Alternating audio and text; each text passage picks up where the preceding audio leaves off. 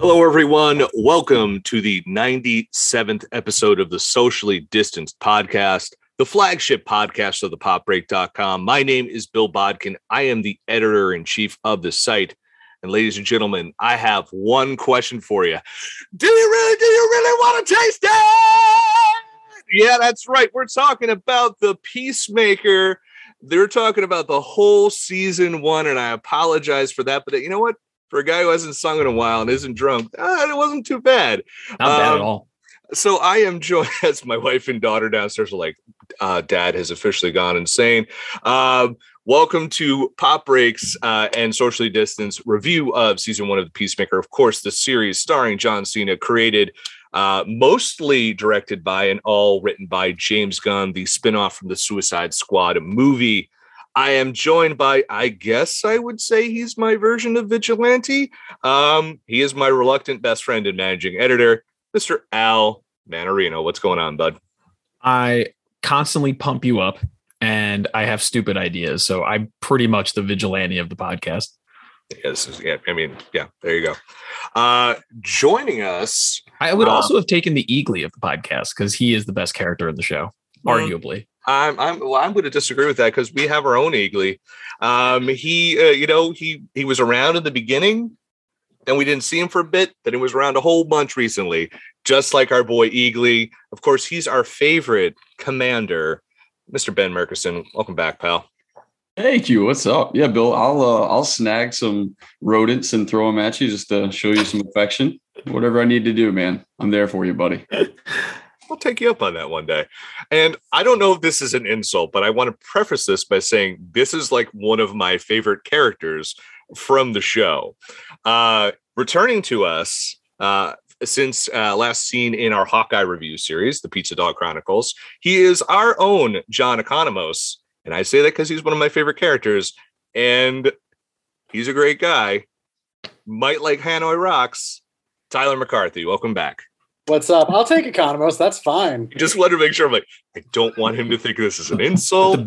But the beard color, all natural. All natural. Oh, yeah. All natural. Yeah. Flecks of gray that I'm proud of. We will talk about that dye beard and all the emotion and ennui attached to that. So, guys, yes, we're talking on Peacemaker. Ran 8 episodes exclusively on HBO Max. So, we did podcast about the Suicide Squad, of course, Al and I, Alex Marcus and Alicia Weinberger. It was our Suicide Squad cast, which basically turned into this whole episode where we were like, hey, we love TDK, the detachable kid. Yes. Literally was, we all. I just remember that. I think everyone but Alex was fairly out of their minds. And we could not stop talking about TDK, sure. Of course, played by Nathan Fillion. So, Al, I'll start with you first.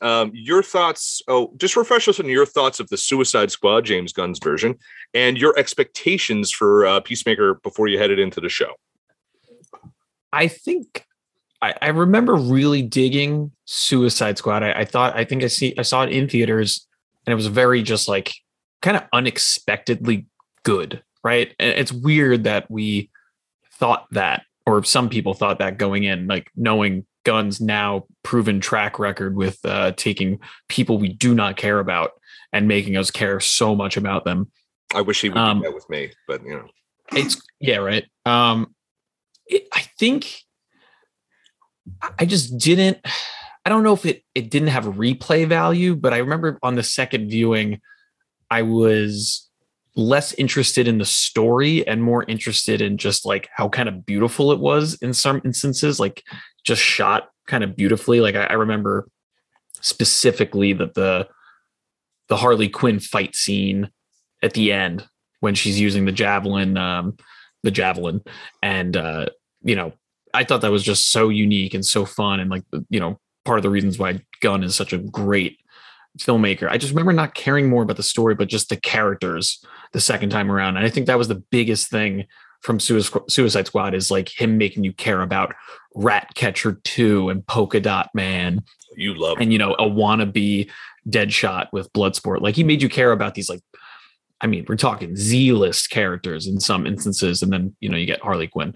But Peacemaker was one of the shining moments of that whole movie, and John Cena's performance, just laying into. Yeah, I'm just saying, like from the movie itself, and when they announced, I think it was even before the movie was released that they were doing a Peacemaker show. I was like, oh man, he must be a great part of this movie, and and he was. So it made a lot of sense. Tyler, for you, thoughts on the Suicide Squad movie, and where was your level of expectations for this show?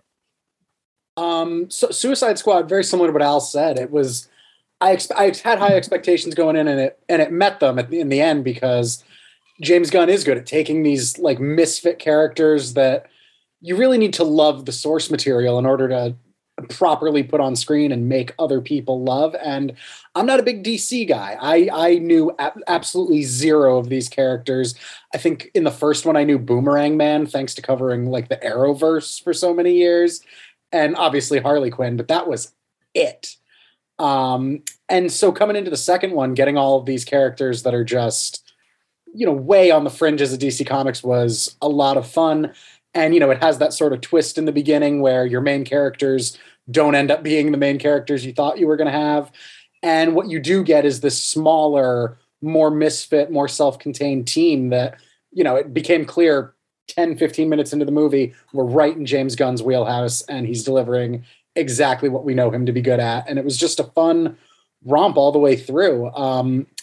I was reluctant going into Peacemaker, though, because obviously really into John Cena. He's more charismatic and like comedically good than he has any right to be.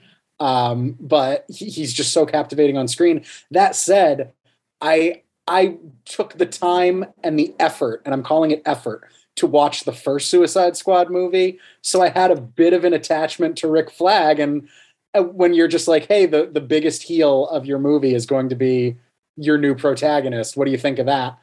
I didn't think a lot of it, but, almost without getting into it too early, almost from the get-go, like John Cena and Peacemaker win you over. They vault that hurdle. They vault that like right out of the gate, and they're ready to explain it. And it's just top to bottom, like worked for me. Commander? Yeah, same thing. I'm with Tyler on that one. I enjoyed Suicide Squad, but I've never really been an early adopter to anything related to like superheroes. I'll watch them eventually, but I'm not the guy that's like lining up to get tickets or seeing it the first day it drops. And I think similarly, you're looking at a character, from the movie that, took out probably one of the fan favorites, and was kind of the villain, towards the end. And you knew that he was going to get the spinoff because of the after credit scene thing, but I wasn't necessarily like jumping at the chance to watch him again. The only thing that I think gave me hope is because I've seen him do really good things comedically. Had just recently watched this movie he was in called Vacation Friends. I'm not sure if you saw that, but movie's good, but he's hilarious in it, and I really liked that style of humor coming from him. Kind of an offset too of what he did with Suicide Squad. So I was looking forward for that piece of it, but I didn't really have a lot of expectations coming into this show, and not really sure what James Gunn was going to do with it. For me, the first Suicide Squad movie, hot garbage. The second one was a hot mess in the best way possible. It took me, like you guys, way by surprise, but then again, it was also James Gunn. So it was like, if anyone could do it, this guy could do it. John Cena really stole the show in that movie, but my biggest concern was, how do you take this one supporting character and then you make him the star of this new series? Like, how is that going to go? Also, we've never really seen John Cena ever carry a show. Obviously, he carried WWE, but he wasn't making blatant dick jokes and being covered in blood and, rocking out to, Cinderella and Saigon Kick, you know what I mean? So like, listen, someone's got to make these references, might be the old guy. So it's like, that was my concern. Like, can he carry a show? But I was excited because it's also like James Gunn gets to play in a series, and then we're getting Harcourt and Economos back, and they were these really great side characters. So I'm like, all right, I'm here for it. But I think the thing everyone was here for was what I alluded to earlier when I screamed into the microphone. Apologies to our engineer, Lucas, for me blowing out the levels. the thing everyone talks about from this show, which became the cultural moment we all sort of needed in 2022, the opening dance sequence, because only goddamn James Gunn would open a violent, sophomorically humored, emotionally traumatic show about emotional trauma and trying to live up to your parents with a dance sequence. To me, I don't think you get any more perfect than that. And I think that the brilliance of that is it set the tone of this, because it was never a wink, to the camera. It was always like, no, we're doing this and we're very serious about this. And we're really committed to the spirit of dance. And that's what I loved about it. And it really, I never skipped. I don't know about you guys. I never skipped it. Not once. Tyler, your thoughts on this, because I feel like this really hit home for you. Like you felt like wrapped in a warm blanket on this one. Not only did I never skip it, like I've watched it on YouTube so many times that like I'm pretty sure YouTube's about to be like, "Are you sure, dude?" It's great. And to go back to your intro, the only way to do poorly at hair metal is to not commit, and you committed. So thumbs up to you. Thank you. I often do commit to hair metal as opposed to other things with this site. Yes. That intro. It's just so clever. I hadn't seen anything like it. I also like the energy of like the bold energy behind showing all the characters. Like we get introduced to Judo Master technically in the opening credits. We get introduced to literally everyone who's going to be on the show with who has a speaking role in the opening credits. And you're just going to have to deal with that. You're just gonna have to be excited for when they show up and figure out who they are then. Like Vigilante just like dances onto screen alongside Adebayo. I practiced that before the podcast, still failed it. My favorite one though is the favorite introduction is Mern, because he's so like very sharp in all his movements, and then you're like, that makes more sense when who he is really revealed. I'm like, oh, that's why he's so awkward in that. Al, your thoughts on that opening? I mean, I think we're all going to just universally say, and I say all, not just the 4 people on this podcast, but everyone in the world will say that it's probably one of the best things that happened in 2022. It's so fun. The song is super catchy. Instantly I'm like, is this a Steel Panther song? I'm like, I know the first 2 seconds I'm like, this sounds like a Steel Panther, but then I'm like, oh wait, this sounds not naughty enough to be a Steel Panther song. So eventually figured it out, but we do get one later. I love it. I mean, it's so like, as Tyler said, it's so inventive and fun and something I've never seen before. And yeah, like the personalities of the characters are in their dancing. Like you could see it in everyone. Vigilante's trying way too hard, and Harcourt is doing this incredibly choreographed dance, but she's so serious the whole time. She nails the dead face better than anyone. It's so crazy. Good. I was listening to an interview with Gunn, and he was saying that they were asking him like, how'd you come up with it? Like he said it was going to be the idea the whole time. He said he always wanted to do like a full musical number. He's only done like an animated one in Super.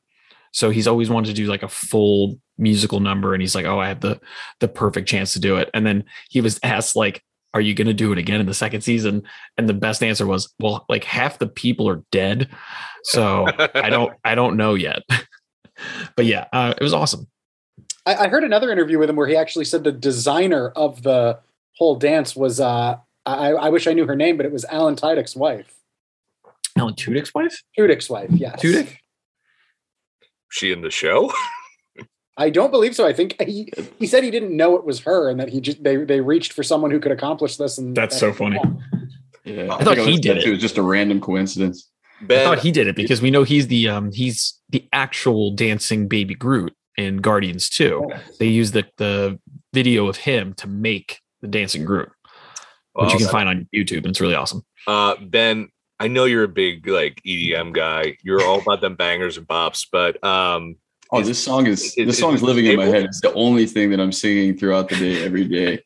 And like I did go through and I looked it up like on YouTube so I could like watch what the actual video was. Like all the comments, like thousands of them are just about like its usage in the show now, like how great it is. But yeah, the choreography is like so simple. Like I could do it if I sat there and like watched it, over and over and over again to catch each person's turn. It's nothing like too crazy.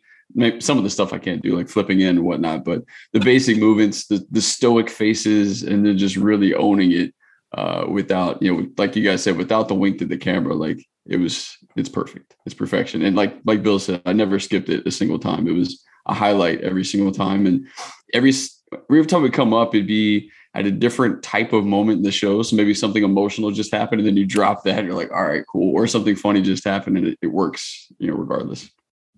Did that just refresh my memory, guys? Does the song end up in the show at any point? Yeah. In the final episode when they're like walking out to do their final battle with them. Okay. All right. That's the only time they save it for the end. Yeah. It's just like a classic. I feel like they do that. Like that's definitely a recurring thing, right? Like I've seen that before where like the theme song that they have, they'll wait till the end to use it. I've seen that before. I don't have a great example for you, but it will come to me. It works so well. They're just like, what are we going to do? Let's go kill a cop. And then they like play that song real quick and they start walking out there slow motion. It's beautiful. One thing, James Gunn tweeted this, and I will reference a Forbes article. Of course, they didn't link to the tweet. Thanks, guys. Is that the show, the finale, which aired on HBO Max, set a single day viewership record for the streaming platform, and it represented a ratings increase of 44% over a live 44% over the premiere. What is it about this show? Like, is this feel like the first show in a minute that has just caught on, like that people, it wasn't like out the gates, that it just kind of became this cultural phenomenon where people had to get to it. Supposedly it was the finale was the most engaged show on Twitter for HBO Max, more than Euphoria, like that one episode of Euphoria, like that aired that week, because that's all the rage on Twitter. I haven't watched the second season. That first season, it is a watch for sure, and Zendaya deserves all the awards. But what is it about this show? Maybe I should have put this later, but is it about this show that you think led to this like boom in popularity, where almost a 50% increase in like single day watching and setting a record for views on a very popular platform, which last year had like The Matrix and Mortal Kombat and Kong versus Godzilla, the Sopranos movie, you name it, all the big Warner movies were there. Tyler, what do you think led to this for Peacemaker to hit this record? It's very interesting that it was the finale that did reach this record. I was one of those people who I put it on ice, I let it go by me, and then 7 episodes came out, and there was this quality to it that felt unignorable. I just had to watch it and be ready for the finale.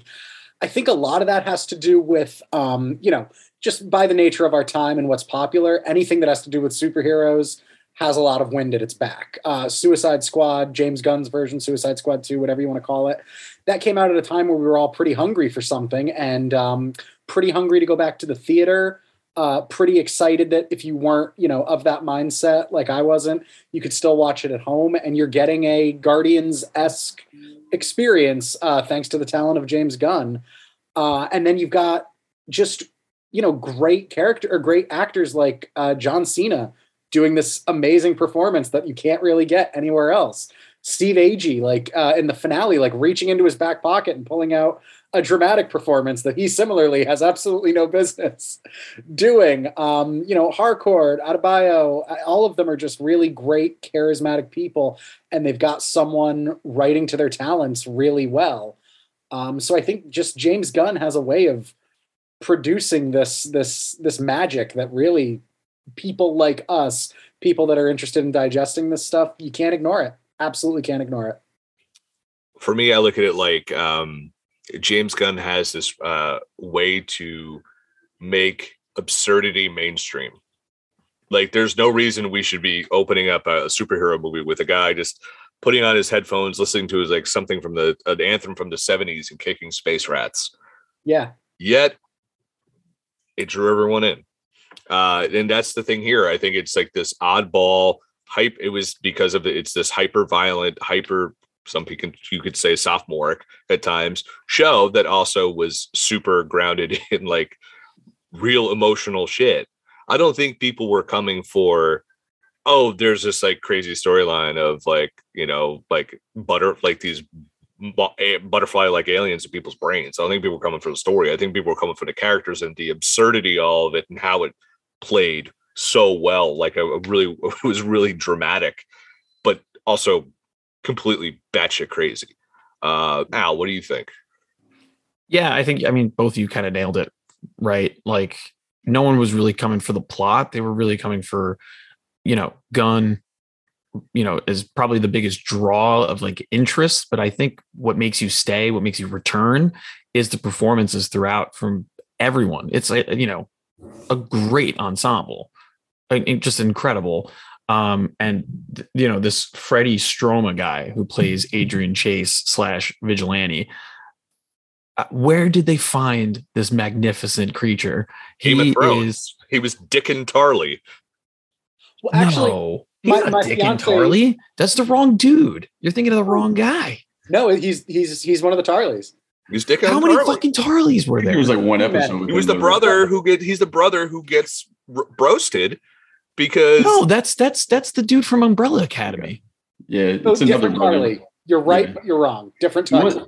He was apparently in Harry Potter, which is not my thing, but I did IMDb him, and he was in like a bunch of those movies. So my fiance was blown away because he was apparently, if anyone, hopefully like a couple people are hip to this who are listening, but he was on a show called Unreal, which is sort of like and apparently he was like the Bachelor type character on the reality show that the show's based around.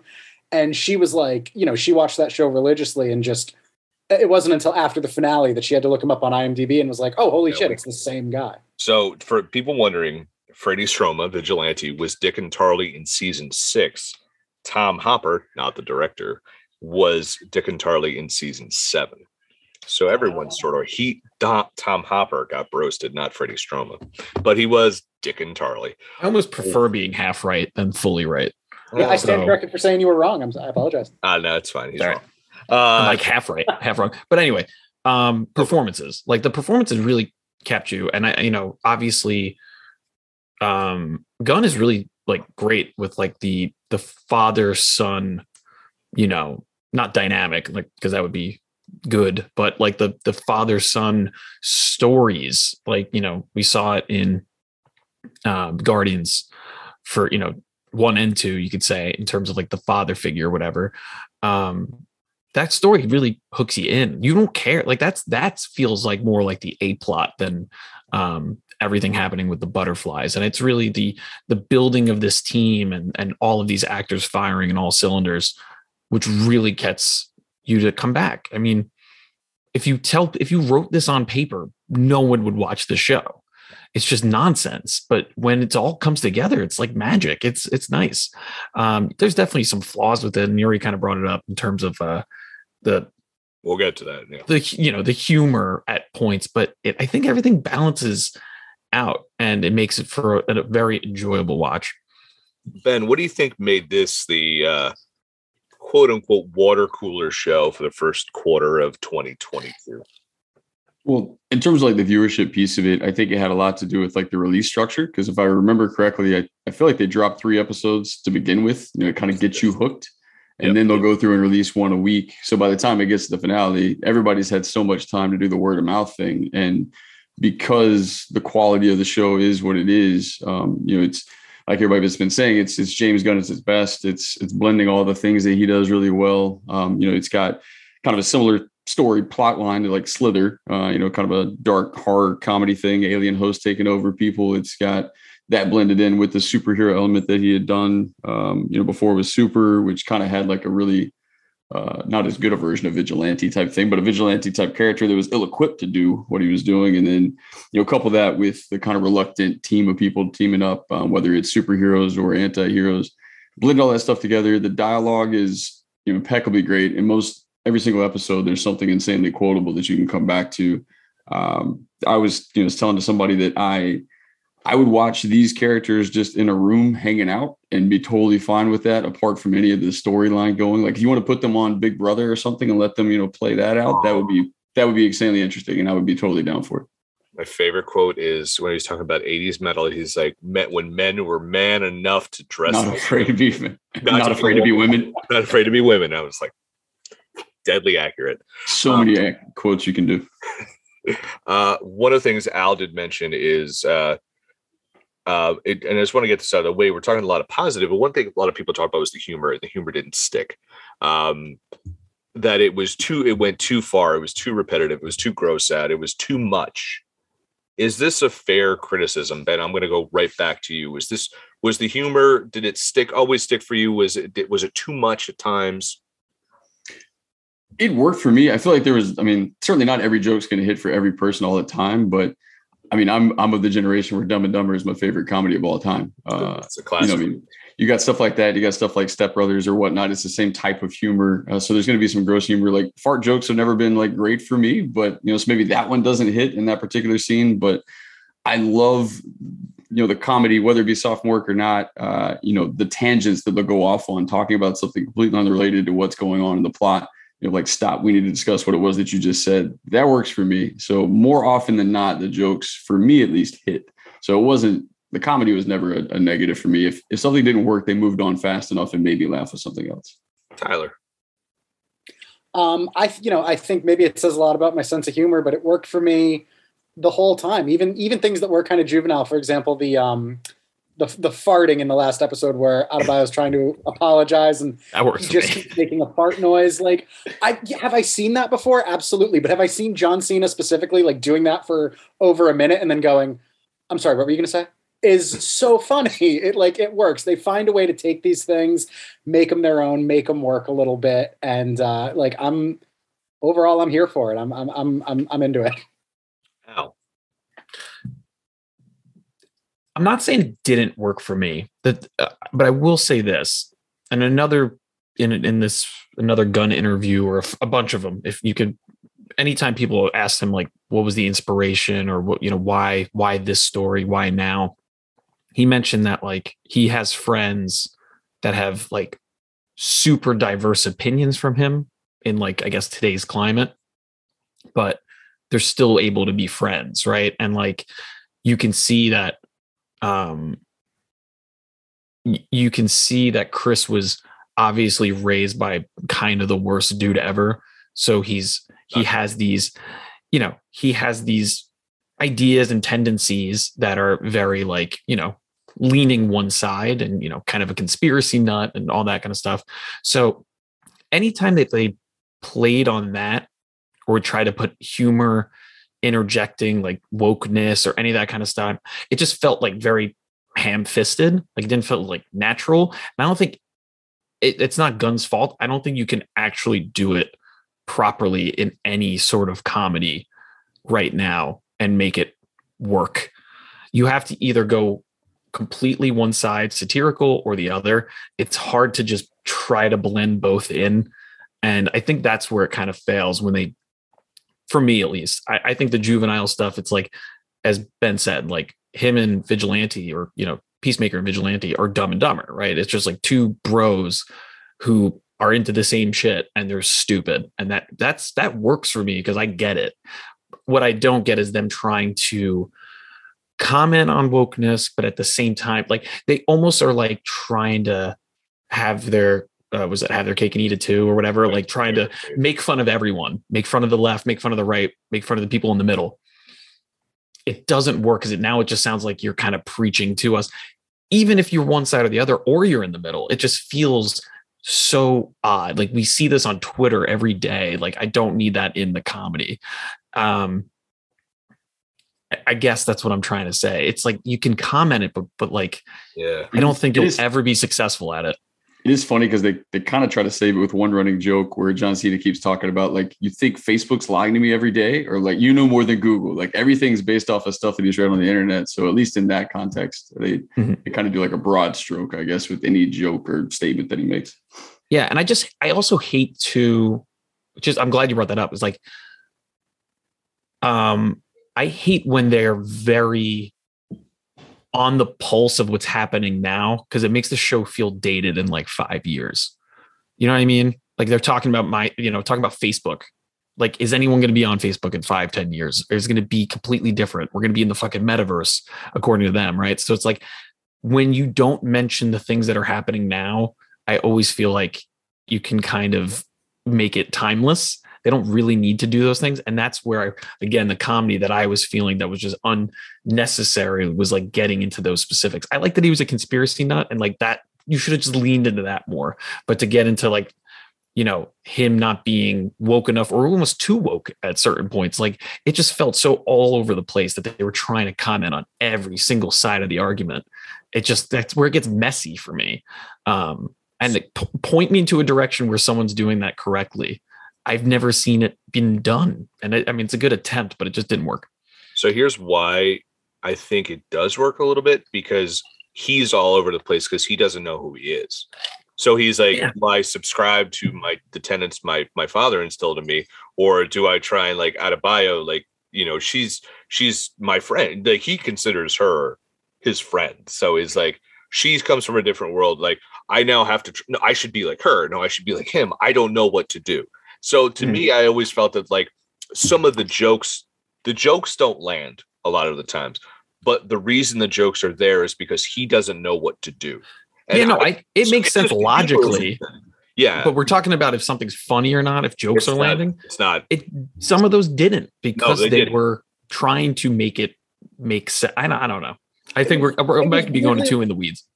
It was weirdly like a way they were. I think some of the jokes definitely didn't land, but it was sort of James Gunn's weird attempt, I think, of like hiding your vegetables in like cheese or something like that, because it would be easy to make like, you know, take the obvious horrific white supremacist Nazi character, and then he's also the Facebook conspiracy theorist, because if you're just painting people with a broad brush these days, those are the columns you fill.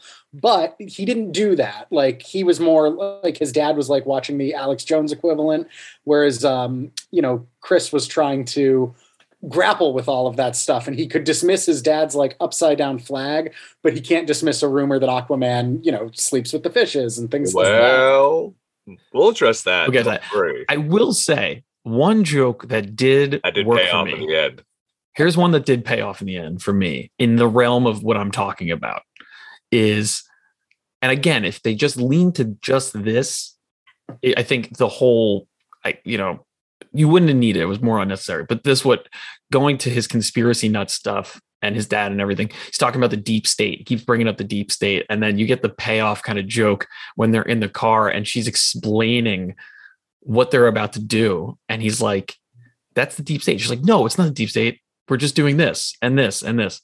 Okay. It's sort of like the deep state. Like that worked for me. Like, that was fun. And I think, again, that's just Gunn being great at his job. And it is his first series, so maybe it was just tough to write jokes throughout, but like, you know, that was one of those like A-list kind of jokes. And then you could see where the B and C lists were, you know, sprinkled throughout.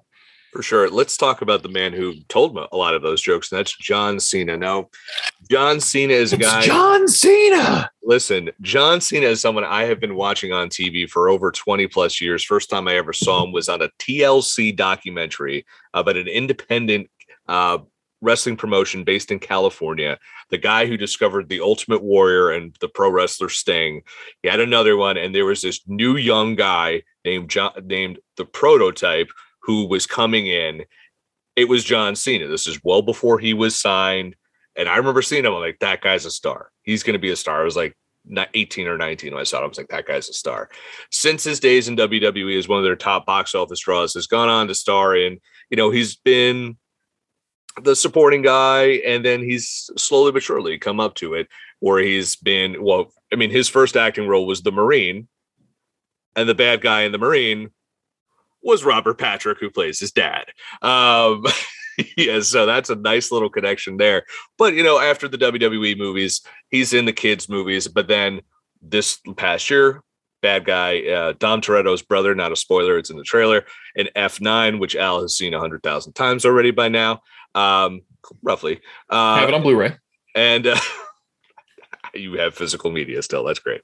But we've seen John Cena blossom into being more of a leading man. So this is a two-part question for you guys. First, Your overall opinion on John Cena in the Peacemaker role, and can John Cena attain or surpass the level of stardom that his fellow pro wrestler, who he headlined 2 WrestleManias against, Dwayne "The Rock" Johnson, currently has? So I'll let that marinate for a second. And Al, what about you? What was the first question? Your thoughts on his performance? Yeah, his performance was amazing. And can he attain the heights of The Rock? I got it. Now I got it. His performance was just incredible. You saw a little bit of the confliction in Suicide Squad in the movie. In the end fight with him and Flag. He was a scene stealer in Suicide Squad, so it was kind of obvious that like putting a series around him, he was just gonna roll with it. But I was so surprised with the level of depth he put into the character, the serious stuff, the piano scene, the when he's dancing by himself, like those are just some incredible moments. And then of course just like the emotional stuff when he's talking to Adebayo or Harcourt, he just has these great moments throughout. So I was absolutely floored by his performance. And again, and one of the reasons why people were more and more people were tuning in every week was just, the word of mouth of how great Cena's performance was. That being said, The Rock isn't a human being anymore. He is like he's Maui. He's Maui. I was going to say he's a demigod. He really, he is. I think Cena can get to his level. I mean, he's already been in a Fast movie. He's already a superhero. Actually, I think he beat Rock to being a superhero because Black Adam is not officially out yet. So I think he's already at a huge level of stardom, but The Rock is like Oprah at this point. He's kind of just like an existential being. Like he doesn't feel like he's not even real anymore to me. He's like Slash, like from the South Park episode where, Slash is basically Santa Claus. When people talk, that's why Slash can be in a million places at once. Please watch that episode. It's great, of South Park, when South Park was good. But yeah, I feel like The Rock is in a whole other level. Cena can get to like, he's already kind of a star, and like, he's a great comedic star. Like, Ben mentioned Vacation Friends. I remember being blown away from his comedic performance in Blockers. So funny in that movie. Great movie. The butt chugging sequence alone. He's great in that. And like that humor works. And like I think if he just sticks with that, he will be fine. But I know there's more layers to him, and he's a very talented dude. So I don't think anyone's going to get to The Rock's level. I don't know other people who are at The Rock's level of just like global recognition in every single facet of media and entertainment and drinks and football, anything. Football. He's fucking the XFL owner now. Like he doesn't feel real to me at this point. He's like a machine. But yeah, that's it. Ben, what do you got? I'll echo what Al said just in terms of his performance. John Cena as Peacemaker is fantastic. He gets a chance to kind of flex more of the dramatic stuff here and there. It's not as frequent as the comedy, which we've already seen him do, but he can show that he can lean into that stuff. And I think that'll, serve him going forward with this show, but then moving into other projects too. But as far as, The Rock, nobody's going to catch The Rock's filmography at this point, like outside of, Samuel L. Jackson's already there, like guys like that have been doing it their entire lives. But John Cena would have to be in like a movie every like 6 weeks, maybe, coming out or more. I don't think he wants to, though. I think he's smartly going to try to steer, his own path. The Rock is he's done some stuff on the edge, but mostly stuck to like family friendly, type environment stuff. Whereas John Cena is not afraid to go with the hard R comedies. And I think that's a smart move for him because it's a total departure from, I don't know much about wrestling, but from what he was doing, I think with the wrestling piece of things, mostly. Very, very much a departure. Yeah. So he smartly, differentiated himself like most people do. When you're known for something, you want to go polar opposite once you get a chance to break free. So I think he's fine with just creating his own path and being his own guy and getting more roles like this, but, continue with the comedy. And then I think he's going to try to catapult from this into more of the, the dramatic stuff when he can. Tyler. I sort of mentioned before, John Cena as Peacemaker. He's what kept me coming back every week. Every word out of his mouth was hilarious. Seeing him do like weird dance scenes after sleeping with a woman is like so incredible. Like as Peacemaker, this is far and away his character. And he's perfectly in his realm, and I just want to see more of it. As for whether or not he can surpass The Rock, in many ways, some controversial opinion, in many ways, I'd say he already has. John Cena is sort of at a much earlier stage in his career than The Rock, despite being on the older side, relative to Hollywood. But you look at early The Rock movies, like his attempts at comedy and like what was it, The Tooth Fairy or something like that. Yes. He's fine. He's charming. But does he have like the capital T talent that we're seeing John Cena exhibit in like Blockers and Vacation Friends? No, The Rock got very good over time. He got good at comedy. He got good at action. But John Cena just feels like he came out of the plastic package wrap already good at this stuff. So the question is, can he get that X factor, that Oprah level? I love that analogy, Al, that The Rock has. And I don't think so. But if we're talking about being like a leading man and having like a career of just top to bottom greatness, I think if he keeps putting in the work and keeps doing what he's doing and leaning into hard R comedy and things like that, I really think we'll be talking about them on the same level before we finish talking about Facebook. You mentioned the dance sequence too. Like he got two of those plus the intro, plus he had like a whole piano solo thing too. Like this was like, let me showcase everything I can do right now. Oh, and a Motley Crue song nonetheless, man. It was so good. So John Cena, his performance was something I was actually very worried about, because when I saw they were going more dramatic, I'm like, yeah, can he pull this off? Because John Cena is always like, for his wrestling career, he was always naturally glib. He's very funny. He's like, WWE has a lot of scripted promos, but he's really good at improv. And when he can get edgy, and he knows when to he could take a shit on someone real quick. And when he does, people are like, oh, why doesn't he do this more often? That's really good. And John Cena was never afraid to bleed either, which was pretty cool, until they went totally PG for a while. And then he really embraced that. There was the PG era where they really were marketing towards kids. And he did, like The Rock. He's done kids movies. He was in Surf's Up, and he was the voice of Oscar-nominated film Ferdinand, and he was in that weird movie about firefighters and kids that came out. But he's never gone for the full dramatic like The Rock actually has with Ballers, where he went with the full drama. I do think he is going to get to that Rock, like just below that. Because if you also think about what John Cena does, tons of voiceover work. Listen to a lot of commercials. He does a lot of voiceovers for commercials. He's a spokesperson for a lot of stuff. He hosts that Wipeout show on TBS. He's diversifying himself a lot. He doesn't have energy drinks and football teams and production studios yet. And I don't know if he ever will, but I think they're seeing him as more of where they really pigeonhole The Rock.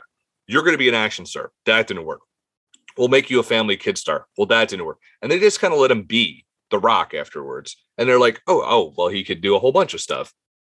And I think that was what set him apart. Whereas from Cena, yeah, he had a little bit of that early on, but he just picked roles. Whoever his agent was were like, hey, go be in Sisters and be the guy whose safe word is don't stop. Like, that's hilarious. And so he has made a lot of really great career choices in terms of his non-family stuff. So I think he's going to get a notch below The Rock, but I think John Cena will be a big star within the entertainment industry, even bigger than he is right now.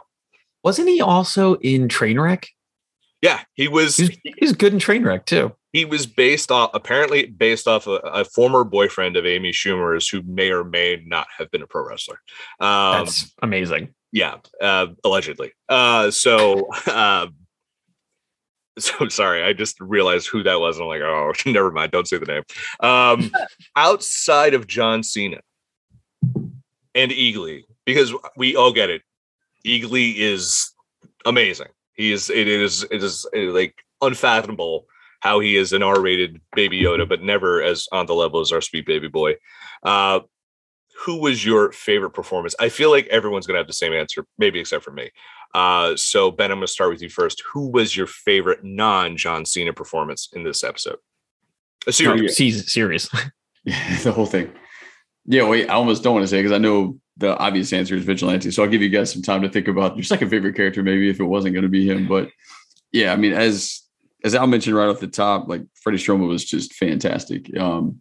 Like whether he's wearing the mask or not, he was so good. Like I think people talked about Andrew Garfield as Spider-Man was so good at like expressing emotion, like just with his body language and whatnot, to where you didn't need to see his mouth move. And I feel like he was kind of giving off some of that same energy, as Vigilante in this. But yeah, just the buddy comedy aspect that we kind of talked about, between him and Peacemaker was great. He had like the best lines where he would just completely derail a conversation with something entirely like unrelated or dumb that he like latched onto. Just one thing off the top of my head is like in John Cena's like big crying moment after he kills his father, like in the show. And he's like sitting there like bawling. He's like, this is a weird time to do your facial exercises, man. It's like, he says the most inappropriate thing at the absolute wrong time, like every single time. And it's what makes him so good. He's like this psychotic, like goofball man child, but he's like fiercely loyal to a fault. Like he would do anything, the Peacemaker needed him to do. And his character's great. And I'm glad there was multiple occasions during the show where I thought for a second, like, wow, did they just kill him off? Like, that's tragic. And then like, he just bounces back. Like everything's fine. Like you got blown up. That's cool. Like you just got shot. Like you're fine. Like, and he just jumps out a window and he's good to go again. So that character's great. Yeah, I'd watch him all day.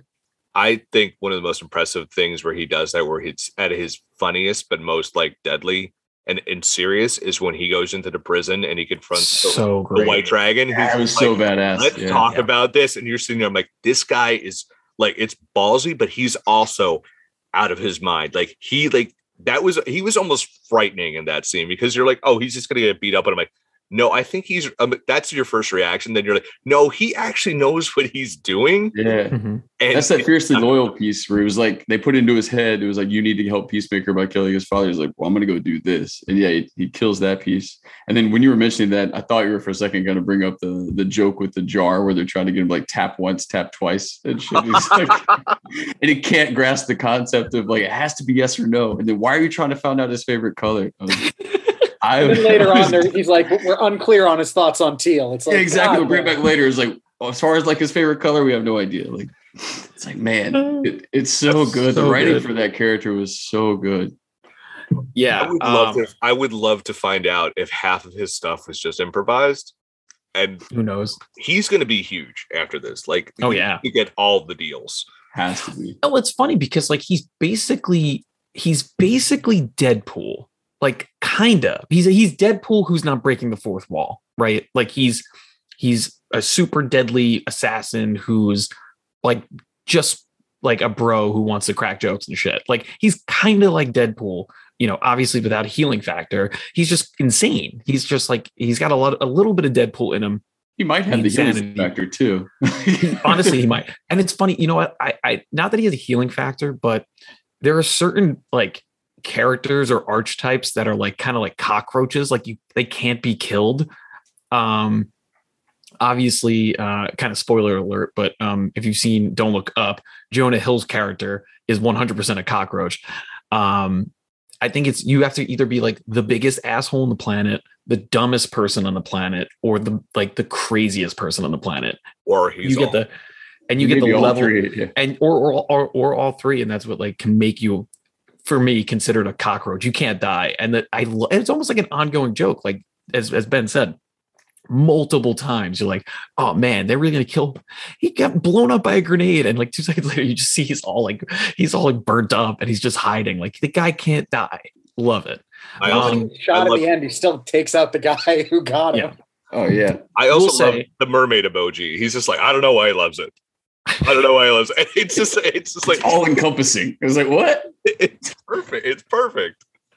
I will say that my favorite performance outside of Vigilante was Robert Patrick. So good. So good. Like you have to popbreak.com. Of course. You have to you're playing the worst person in the world, a like white supremacist neo-Nazi who was the worst dad ever. In a fake Iron Man costume. Super racist to a degree that is almost comical. It is comical at sometimes when like his like even his racism is dated. Like everything about Robert Patrick worked because he was giving 1000% throughout, and he just played like this ultimate, just truly ultimate asshole. I mean, there's so many great performances in this. I'll let you guys say yours, but I just absolutely loved what he was doing, what he brought to that character. And as the series ended, it looks like he's going to be a part of him as almost like a Force ghost for forever, which is great because he's much needed in this show. Tyler. Yeah, same as ever. The correct answer is Vigilante. But in the interest of offering a little more to say about someone else, I want to give a shout out to Economos. I really ended up liking him. Steve Agee. He did a great job. I'm a big sucker for people who have like good character arcs, and I think you had to look a little close, but he really does have one of the best arcs of the whole. The whole show is about people coming to terms with who they are. For Harcourt, that meant being a leader. For Adebayo, that meant being a badass, being braver than her mom. Obviously for Peacemaker, that meant coming to terms with being not his dad's son. For Economos, that meant like sort of just being comfortable with the fact that he found who he was. He was who he was all along. He goes back to Belle prison and working for Waller in the end, but he does so having gone on this adventure and learned that he can be accepted for who he is. He's got that photo that he looks at in the end that always reminds him he found his people and his people are out there no matter the color of his beard. And I just think that's like a really poetic, good arc, and it's very indicative of the whole show. And he also deserves a little bit of credit. He took out Judo Master and a gorilla. So, the gorilla scene. Yeah, he wouldn't have made it through without him. Yeah, he Argyle, he die hard straight like Argyle, the Judo Master guy first, and then he gets the gorilla kill. He comes out with like an Uzi and takes out a bunch of racists. Like he gets a lot of good kills in there. Going back, I love how Vigilante was so pissed off that he's like, I wanted to kill the guy with the chainsaw, and everyone told him no. It felt personal that he killed someone with a chainsaw after I said I wanted to. It'd be cool if you threw me the chainsaw and I'm like, good throw, bro, and then I kill him. He was the best. Like we could just stop right now and just say that he was the best. I will say that because going back to how this podcast started was Bill was super behind. I think there was like the last 2 episodes left and he was just starting. He started very late. Yeah. And all I see is I get a Facebook message in all caps, just gorilla. Yeah. It was so good. I think Economos, my favorite scene in the whole show is Economos is like where are you going? I'm putting this bag down here. Like I'm taking this bag in the barn. And it's just like, okay, that's fine. But then when like, why is your beard not the right color? And what they were able to do, it made all the sense because it was like, they still had the butterflies still have the remnants of the memories of these people. And he goes into this speech, which guts everyone right before the big action sequence. Like Peacemaker looks just devastated that he made fun of him. And you just hear what he has to say.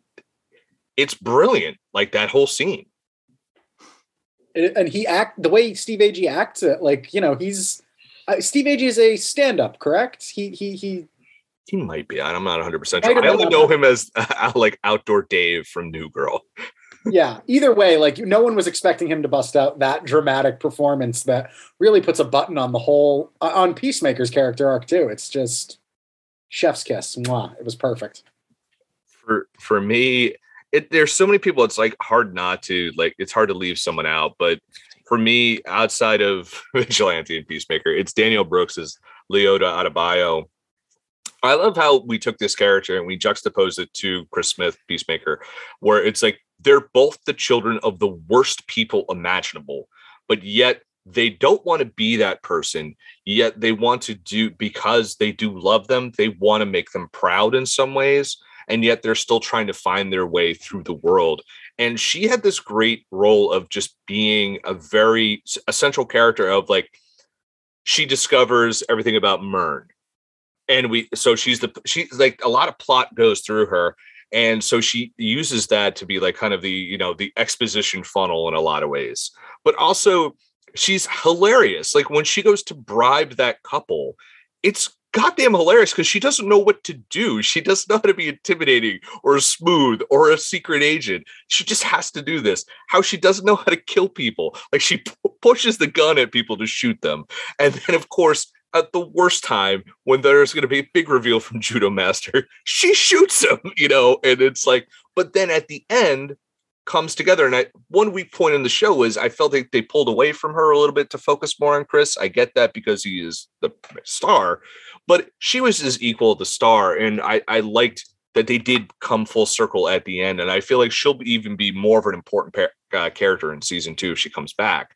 Obviously, we don't know who's coming back in season 2, but her whole thing where she comes out against her mom, I think was huge. And I like the relationship with her and her wife. I mean, sometimes it was a little undercooked, but because they could have done a little bit more with it, but she was great. She held her own. She was hilarious. She was a straight woman, I should say, a plot mover. Like she was like us at times, like discovering stuff. So much happening with this character that easily could have been one-dimensional.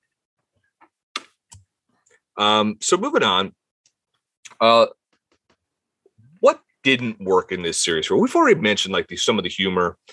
Is there anything that stood out to you guys were like, yeah, not my favorite thing? Al, real quick, what do you got for us? I think a bigger name for the villain would have been, I mean, I guess you can say that Robert Patrick would probably be the bigger name for that villain, but he was also kind of like more of like the B-ish plot, right? So I would think, I just wish there was someone bigger, a foil, because the butterflies would keep switching. There's the main butterfly going into other people, right? So and literally ends up as kind of like a buddy / pet to Chris at the end. So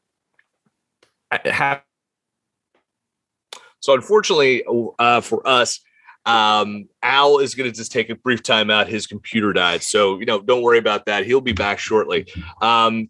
So for me, what didn't work is what I'm going to kind of pick up here is like, I thought the Adebayo story at times was so strong. And then I felt like they really took the foot off the gas in order to really focus on Peacemaker. And I get that there's a lot you have to do with Peacemaker, but I just feel like maybe just a little bit more with Adebayo, I think would have just made that ending even more dramatic, even though, I mean, Human Torpedo, holy shit, was really good. And I don't know if I'm 100% sold on the end that he let the one butterfly live, but he kills the cow. Like it's like he wants to, like, I'm like a little I'm a little not sold on the ending, like where it's just like the detective Sophie, I should remember Sophie's my daughter's name. I want to get her full name, who I thought did a great job. Annie Chang, she played the detective Sophie Song. I thought she was awesome throughout the series, good, especially her stuff with Robert Patrick was excellent, especially when she burned him so many times. Just about being like, this is his shit was weak. Trading like racist bars back and forth was like so good. And the whole sequence where she was trying to like name as many white people as she can was fantastic. I also do enjoy, we'll get to our favorite part in a second, especially when John Cena's naming people is amazing. But I just felt like that ending, and guys, you could disagree with me on this one. You feel free to jump in. That ending, I don't like but Sophie tells him everything he needs to know. We're like, we're going to save you guys. You guys are doomed to fail, because you're going to be just like us with the environment and war and all this stuff. And he's like, wow, everything sounds great. Human torpedo, kill the cow, shoot you, but I'm going to let you live. I'm like, yeah, something about that doesn't sit right with me. You mean let the butterfly gruff, like live? Yeah. because Goff is gonna. I thought it was just kind of like it was like a mercy thing because like there's no point killing because the cow is dead, so it's gonna run a food source, so it was gonna die eventually anyway. So it was kind of just like it's a sad moment. It's like this is the last of the stuff that you can drink to stay alive. Like you can chill here if you want to. That I don't think it was like a risk to anyone anymore. I think it had kind of just accepted its fate. Yeah, I think it was very indicative of Peacemaker's sort of larger arc. You know, he hesitated to kill people at one point and then mentioned, you know, I'm fine with killing butterflies and all that, but I'm not sure this is who I want to be anymore. And then as the series progresses, you find out that's because he made a vow for peace as a reaction to what happened with his brother. And his whole arc on this adventure is like, you don't have to be that vow. Your vow for peace is coming from nefarious intent. So when the butterflies offer him everything that he would be able to live up to, or offer him the ability to live up to that vow, he rejects it. And he also rejects just killing the butterfly for good measure. He eliminated the threat, mission complete. And, you know, he doesn't have to kill anything he doesn't want to or have to anymore. And I think that was kind of a good button to put on the end of all this. But that said, I'll admit that's complicated. I had to really sit and ponder that for a while. It wasn't something that I think was like right in front of your face the way it maybe needed to be. The way you explained it makes me enjoy that ending a lot more. Al's return. We basically were talking about, I was saying the two things that didn't work for me was I felt they took the foot off the gas a little bit with Adebayo with her story, did pick it up back towards the end. And I think season 2, she'll be more prevalent here. And I was a little conflicted about the finale where he was just like, he seems to buy everything from Sophie's song about peace and then sends her in as the human torpedo, but doesn't kill. What's the butterfly? Goff. He doesn't kill him and just lets him live. I was like, I don't get that. And Tyler did a great job of explaining the whole thing to me. Did that ending work for you? Yeah. I mean, I think we have to remember that this is a TV series, right? Like this isn't a feature film. Like the budget, right? Like, I think it was just crazy that they were able to have that cool CGI kaiju. The cool or horrifying? Oh, horrifying. But like, it was great. Like, I mean, I saw someone talking about Peacemaker and they're like, it's like Slither and Super had a baby. Like that's Peacemaker. It's like two of the James Gunn, like with a budget, like two, you know, pre-fame James Gunn and movies combined with the budget. And I think it's super accurate. Like it was really fun. I think you could see the limitations. Like I think the monster would have been more of a threat. I think we would have saw a little more from it potentially, or maybe more of like a cool fight with the butterflies, but we got more of a human kind of fight. And it was sick. It was a cool battle, but I think that's where maybe kind of left a little bit to be desired, except, you know, when they have the Justice League cameo, which I'm sure we'll get to probably next, but I thought that was really well executed. I can agree with Adebayo. Like, I think if they put more of an effort into splitting the story more, it definitely was. It is the show. The show is called Peacemaker, but they really try to give a full 8-episode arc for Adebayo as opposed to the other characters in it. Like obviously we lose Myrn earlier, and you know, a lot of the other characters don't start like really hitting into high gear story wise until later in the show. But Adebayo's there from the get, and yeah, if you kind of drop her off in a little bit, like I would like to have seen more with her wife. I think that would have been more interesting. Maybe something left on the cutting room floor of just like a little more time between them, more conflict maybe. But she was so good. Like I absolutely adored her character and her reasoning. I mean, again, we're talking about like good payoffs, jokes. Like when she talks to her wife and she explains, I have to stick with this. And she's like, why? I saw an eagle hug a human.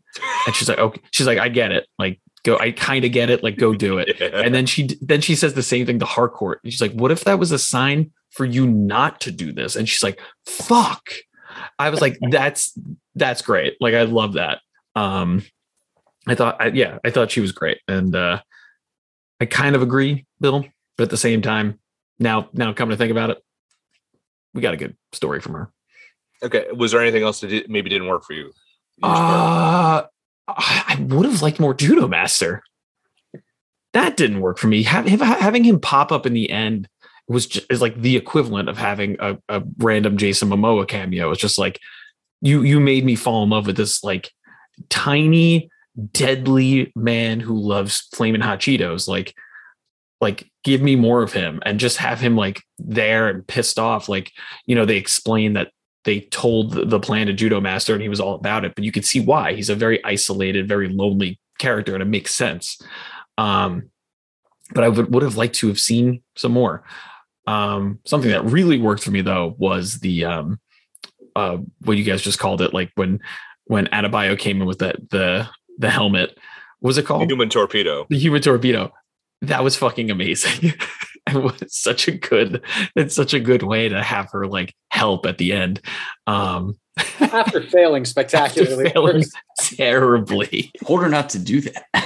I was a little disappointed they didn't have the scabies helmet come into play. I love that he literally didn't care, but at the same time probably cared a little that he could have killed her by doing that. Yeah. And he's just like, Human Torpedo. It's just like fucking insane. Ben, what didn't work for you in this? Well, I was going to go to Al's point. As far as the Judo Master, like I like that the second time, like he breaks out, the next time we see him, he's just like sitting outside of a convenience store because he had to go buy more flaming hot Cheetos. Like that's all he really cares about. So that was a great, way to show him again. As great as like Alan mentioned, Robert Patrick is, the only thing I would say that maybe doesn't work for me is like that's the one piece of like the whole story that you could pretty much eliminate from the first season and still have basically the whole series still work. It was kind of like he was like you mentioned, like a B villain. And I feel like his only reason for being a part of it really was to give Peacemaker kind of a redemption arc, because we need to show you how shitty his upbringing was and like all the stuff that he went through. So we're going to personify that through, his father figure, like in this first season. I thought that if they wanted to run more with that, they didn't necessarily have to, kill him off. Like we said, we still see him as like a ghost vision or whatever, but they could have maybe held him for, season 2 to become more of like a main villain piece of it. But just because you could remove it and still basically have the same show and not really lose much, I thought maybe that was the weakest point of it. I mean, there's still, the butterflies, when they showed the map, like they're all over the entire country and they're all over the entire world. So I don't know how they have just one cow. There has to be like a cow in like every continent, maybe, right, to support them at some point. So I don't know if they run with this for season 2 or what, but you still, if you don't do that, you needed a main villain for season 2. And so I would have, stuck him around for that. Tyler, what didn't work for you? I'm not sure if this is something that didn't work or just something that was sort of disappointing to me, but I loved the sequence. It was very Slither when all of the butterflies just go into the police station and everyone gets taken over.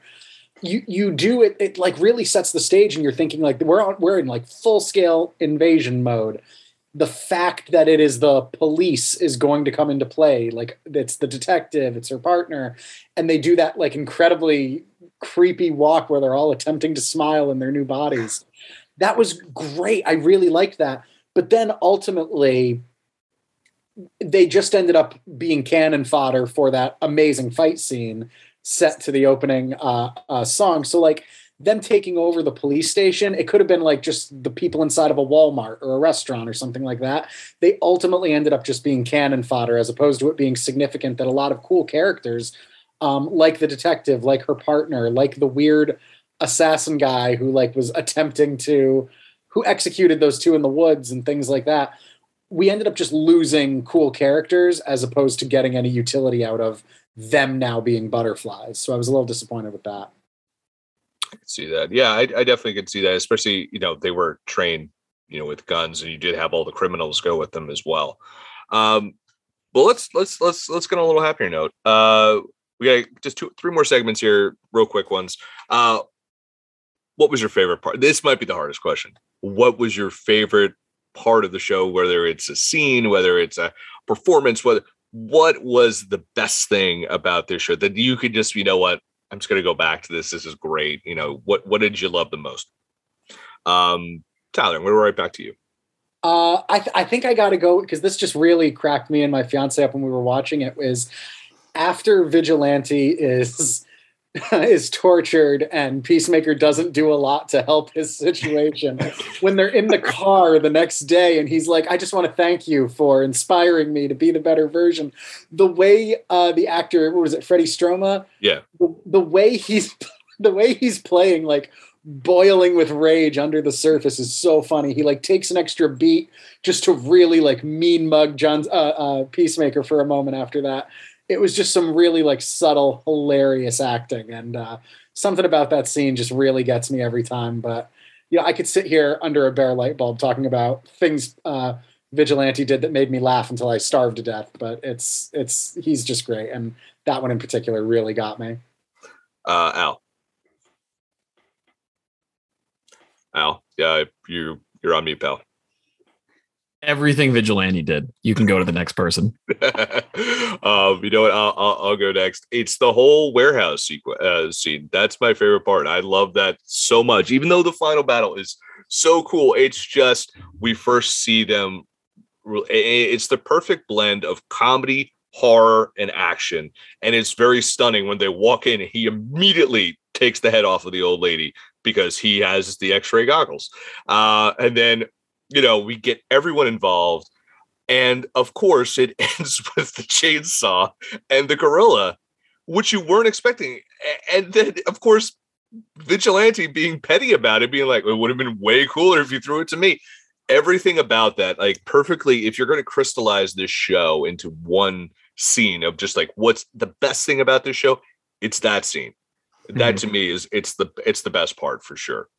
Real quick question for Tyler. You forget his name? No, I'm like falling asleep. Tyler, when they mentioned the gorilla, and we knew that was going to be some sort of payoff because they mentioned it earlier, like one was like stolen or escaped or something on the news. I don't know if anyone caught that but me. But even so, when you see the gorilla, did a part of you think that was going to be Gorilla Grodd? I did. Okay. Yes. I mean, they made it talk and everything. If it wasn't exactly Gorilla Grodd, it was. I feel like they were trying to do some kind of wink, and I did appreciate once you like. It wasn't until the chainsaw like went through its chest that I was like, oh no, it's just a different talking gorilla. Oh wait, one thing I did love that we haven't mentioned yet.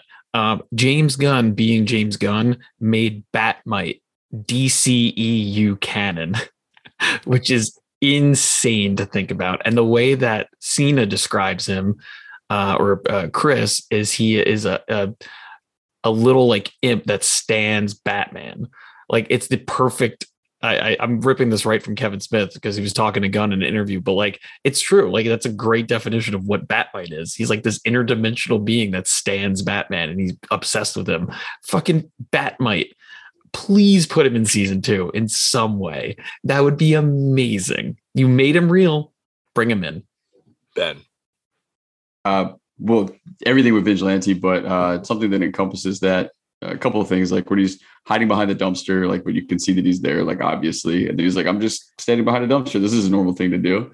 And then he's later like hiding behind a bush, but he's talking. She's like, what are you trying to accomplish here? Like, we clearly know you're there. What are you, just a talking bush? And then he's like standing outside the jail or whatever, and like he's trying to not give away the fact that he's Vigilante, but you sound exactly like him. And then he's changing his voice like immediately. It's like, what are you doing? I don't know. He's just he's ridiculously funny. Like everything he does, constantly changing his face once he's unmasked so that he won't be recognized. He's just making crazy faces. I forgot about that. Just one of the add best one more characters I can think of. Yeah, he's like Rafi, right? He's like Rafi from the League. Yeah. When he fights Judo Master, it also really made me laugh the way he just tries to surrender mid-fight. Like, all right, you win. Fair fight. No, fair fight. We're done. You know what sucks? I just have to say, this is not a bad part, but I feel like we are just like, we haven't mentioned Jennifer Holland enough as Harcourt, and she's amazing. I love her. Yeah. She's great. So great in this. And it's just like, but there's like, it's just, she has to play the straight woman. She's the straight man. Yeah. And she does such a great job with it. But I mean, again, if she doesn't sell it as serious as she does, like this show doesn't work. And actually one of my favorite parts is the fact that she takes the picture of all of them and makes and she's supposed to be the one who doesn't, she's a hard ass. She doesn't have connections. She's got to, focused on the job. And she makes a text thread called 11th Street Kids and sends it to everyone. And I was like, this is the nicest scene. Like, this is such a sweet, genuine, real moment. And no other I don't think it would have worked coming from any other character.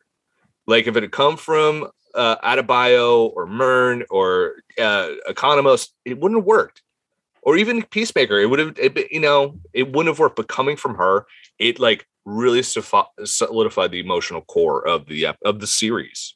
Yeah, it was perfect when they had to like say who the next leader was going to be after Myrna died, and then of course the Economos was like me. They're like fuck no, but then like they all look at her, and that's a great moment for her. And yeah, she was obviously the person that needed to be the one to lead that group. But yeah, I loved her and everything. So and the vets and the veterinarians wanted to go with them to battle.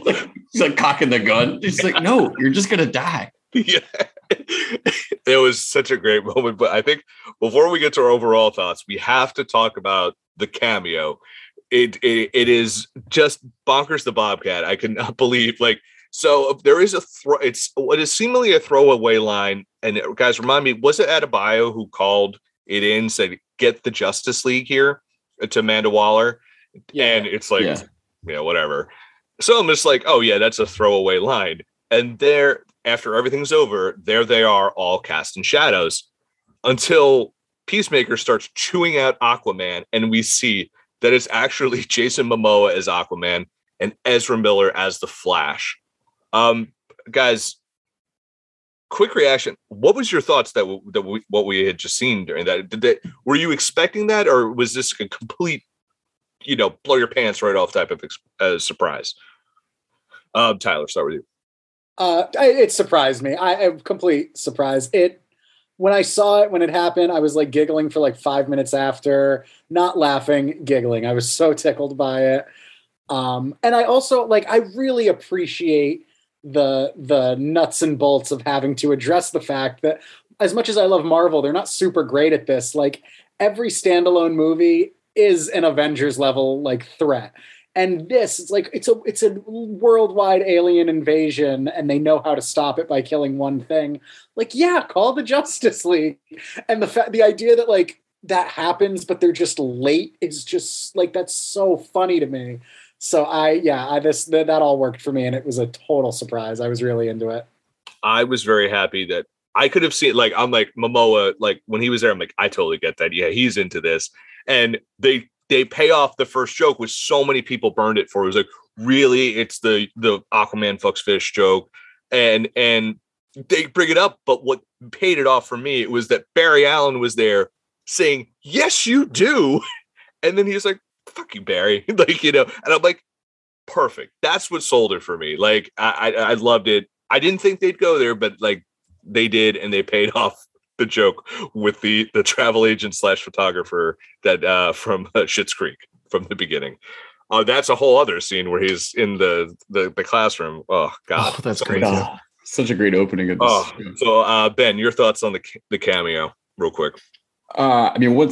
Obviously it was out of left field to see them show up actually, but then when it was shadows, I figured it would just be that maybe he make his comment and walk past, but then you come back and you actually show their faces, and it's like, wow, that's really cool that they were, they agreed to do those cameos, just for that. But it plays into, they made so many jokes about so many different superheroes and DC people throughout, and they drop Gotham, they drop all kinds of stuff from DC, and just actually see one come to fruition and have them show up was fantastic. That's right. Adebayo says she's from Gotham. Let's go back to Gotham was the line from her wife. Yeah. Al, I know this had to floor you, my friend. It definitely did, because pants blown away, right? Pants definitely blown away, just because for people who don't know, that's how Al and I talk. How many pants did you go through during something? And nothing the unit of measurement. It's they literally evaporate. Pants just explode. Yeah, no, it's pretty dumb. The terms that we use over Facebook Messenger, but regardless, I was definitely surprised, right? Because it doesn't seem, for a lot of reasons, DC and Warner kind of know what they're doing. And not to say that they're doing bad things, it's just they don't seem like they have like a grand plan. Whereas Marvel's like they've already thought like 20 years in the future. So it just seems like they're kind of like flying off the seat of their pants or whatever. And I feel like now seeing this, they are getting into more of a groove of like, we kind of know what we have now. We're a little bit of everything, and we're going to be the family friendly movie, and we're going to be the summer blockbuster, and we're going to go R-rated on our platform. Like, we're going to try to do what Disney is doing across the movies and television and kind of make it feel interconnected in some way, not like necessary to the plot, but acknowledgement that the things that you are watching are somehow connected or related. So I'm a big fan of that.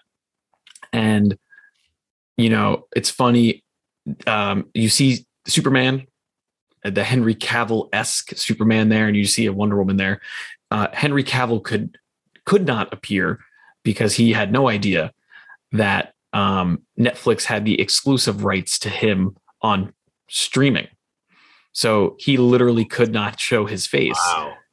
Oh. And it's for another 2 years, I guess, until he has to do another contract about The Witcher. But it was part of the contract that his lawyers did not see. So he could not physically appear in the show. Not that he didn't want to be Superman again. He literally couldn't.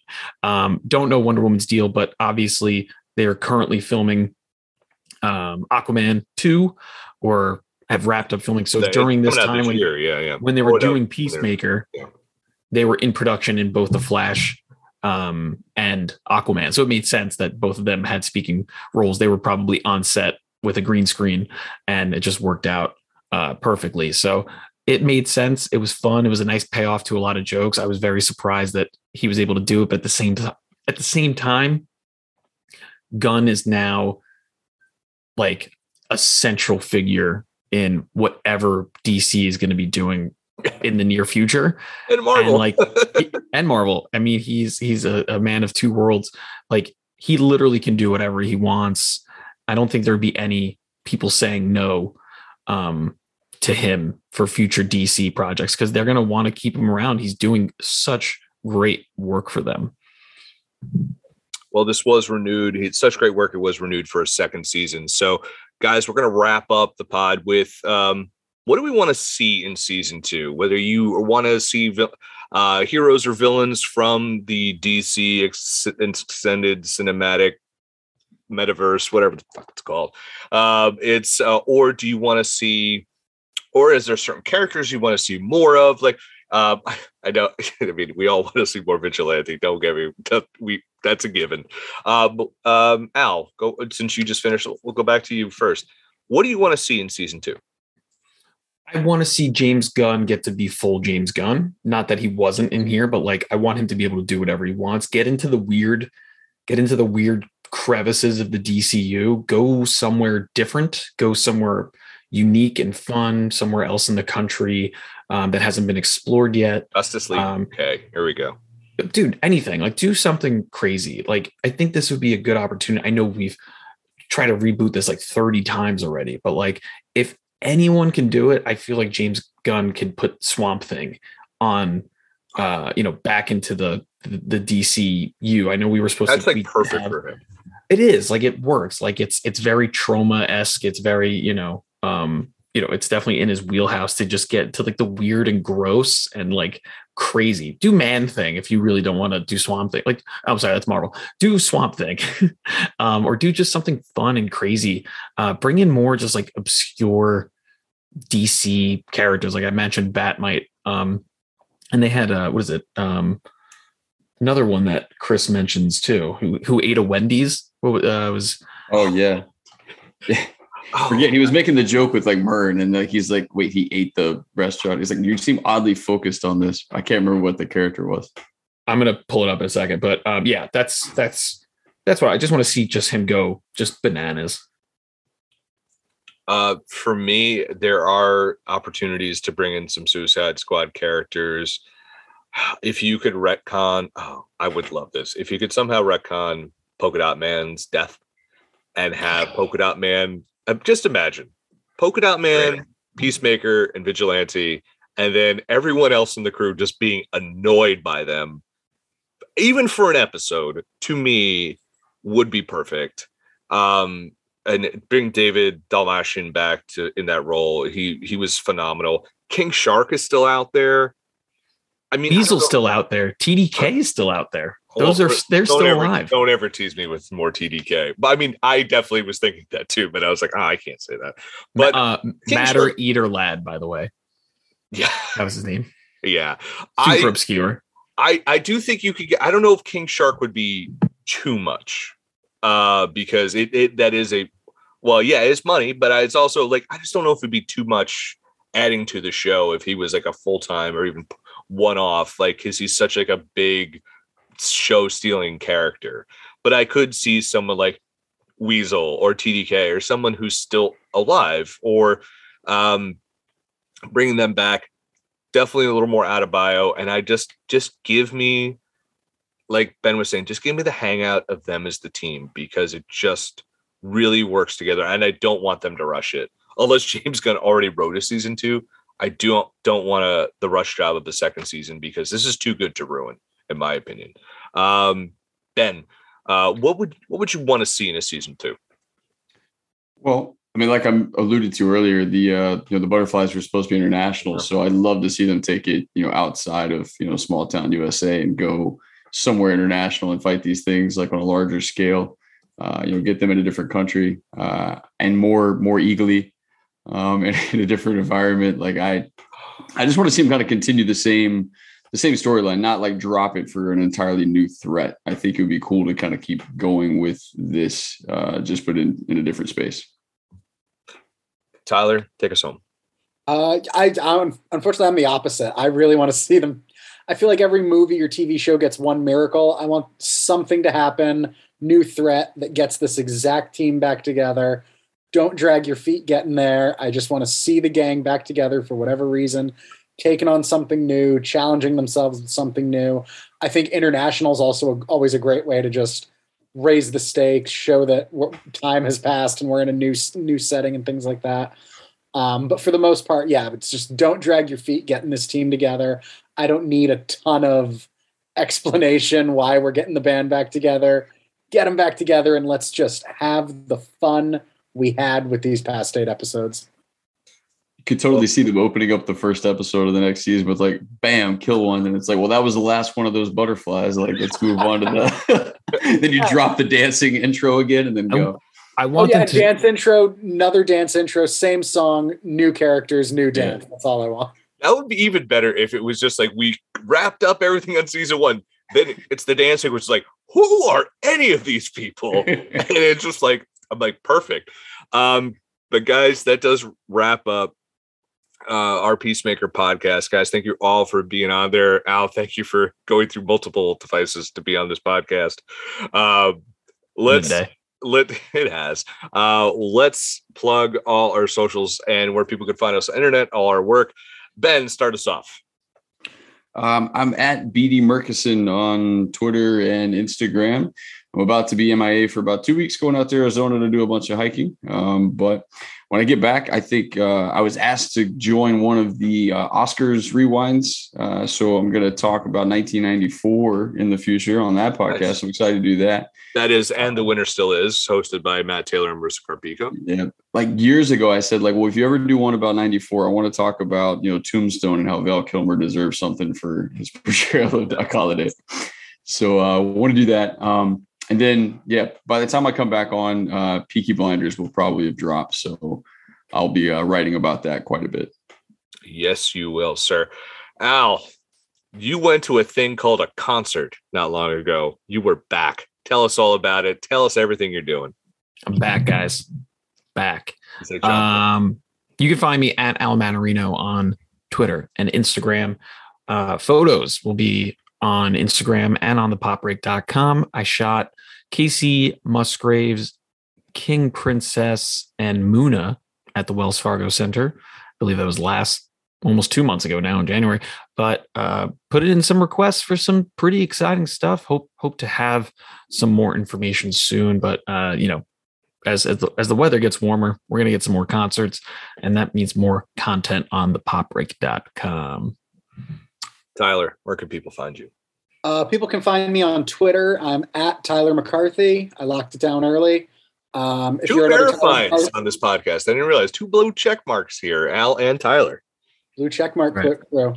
Right. Yeah, if you're another Tyler McCarthy out there, it's mine. You can't have it.